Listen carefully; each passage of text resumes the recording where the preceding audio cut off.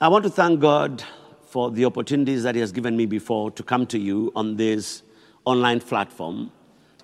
Today, I want to bring you a very special message that the Lord has given me for this time that we are living in. The topic that I'm going to share with you today is on the restoration of hope. The topic today that I want to share is the restoration of hope, derived from Genesis chapter 8, verses 1 to 5. There's a series of events that took place when Noah and his family and the animals that they had made into the ark, after 5 months of floating on top of water, there are a series of events that took place when God remembered Noah and all that was in the ark. And that progression led to Noah and his family coming back to their normal lives.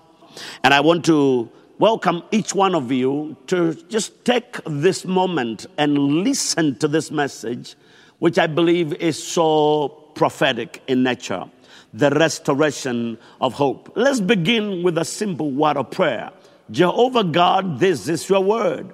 And I want to commit it to you, and I want to commit myself to you, and I want to commit it to those brothers and sisters, men and women the world over that are going to access or are going to have a chance to view this message.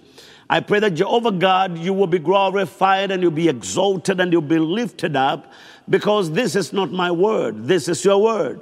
And I pray that you will stand behind your word and fulfill it according to your promise.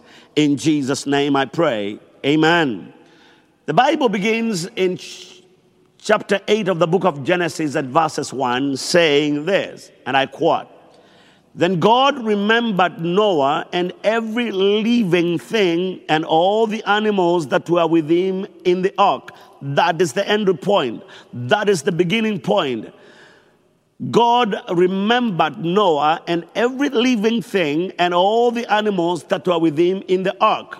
I continue to read. "And God made a wind to pass over the earth."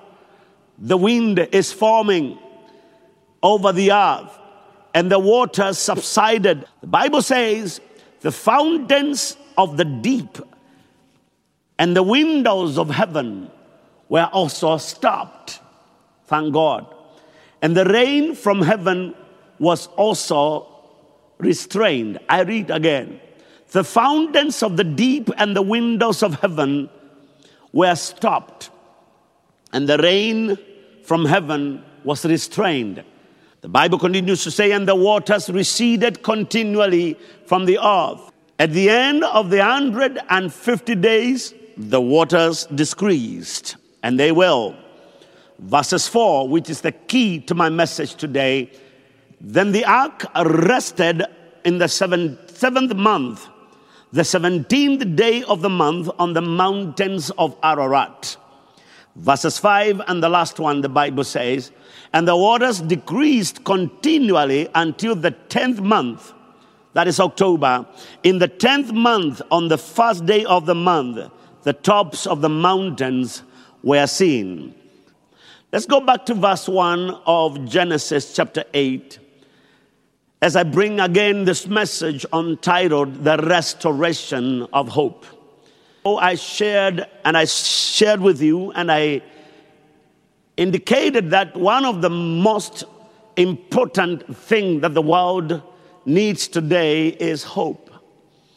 Every one of us, fathers and mothers and children and organizational leaders, CEOs, managers, founders of organizations, governments, presidents, prime ministers, emperors, and kings of our times, even researchers, leading researchers, heading research firms, universities, centers of research and innovation, all of them, each one of us wants to know whether the world will be normal, whether things will come back to normal.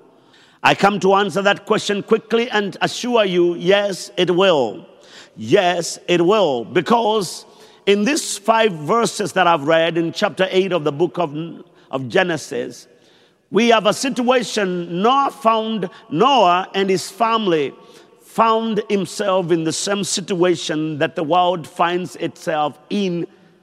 Noah had been warned by God that there will be a flood coming. There will be rain and there will be floods that will cover everything that is visible on earth. People mocked, people called him names, and he was commanded by God to build an ark. A few people came to help him for a while. They gave up. Scientists of the day mocked him. The meteorological departments of the day never even broadcasted or forecast any rain.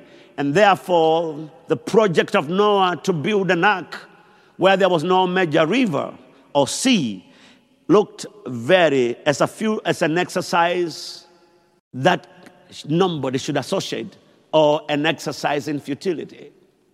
But it was real, because the rains did come. When Noah finished the construction of his ark and entered the ark and the door was shut, the rain started pouring on earth. And it was not just coming from the clouds only.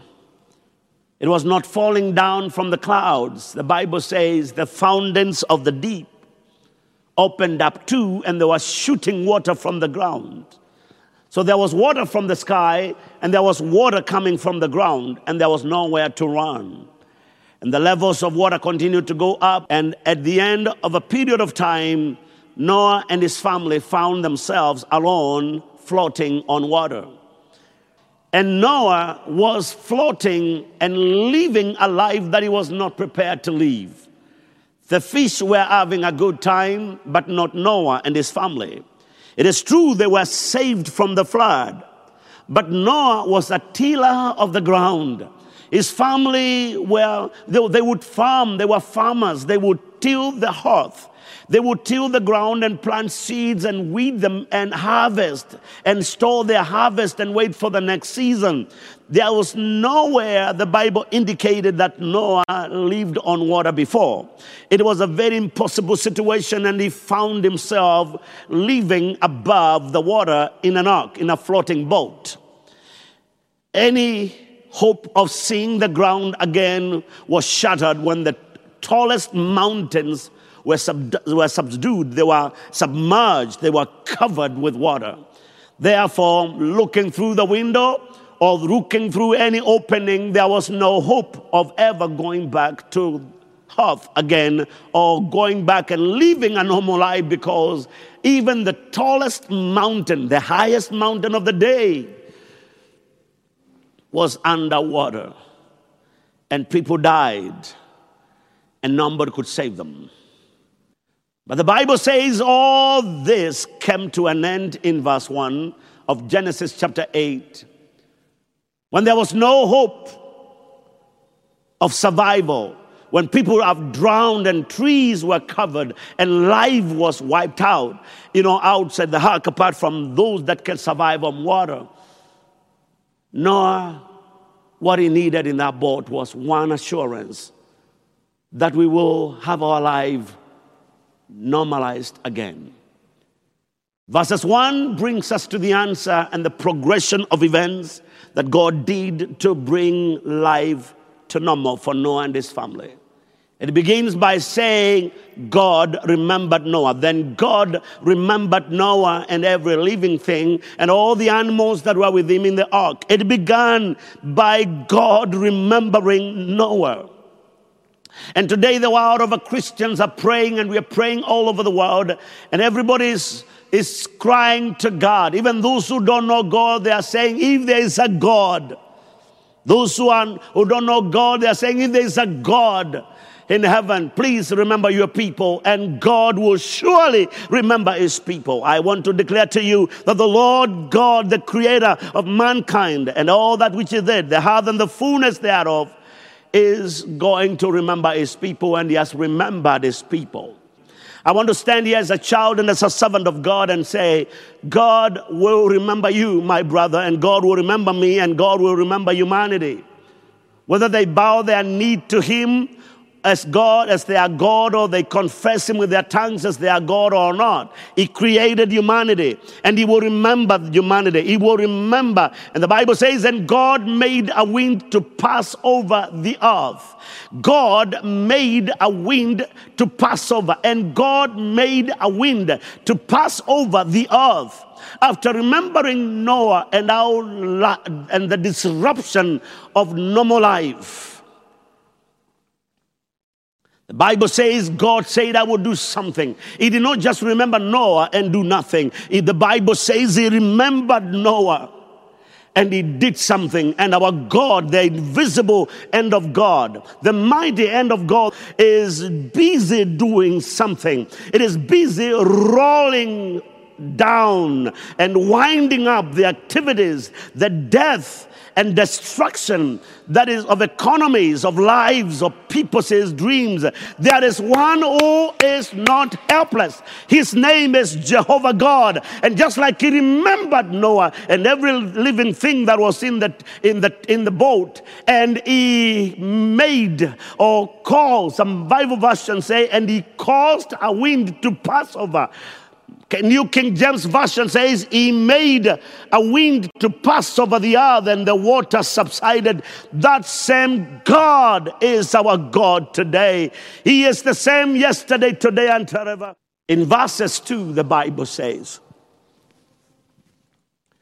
the fountains of the deep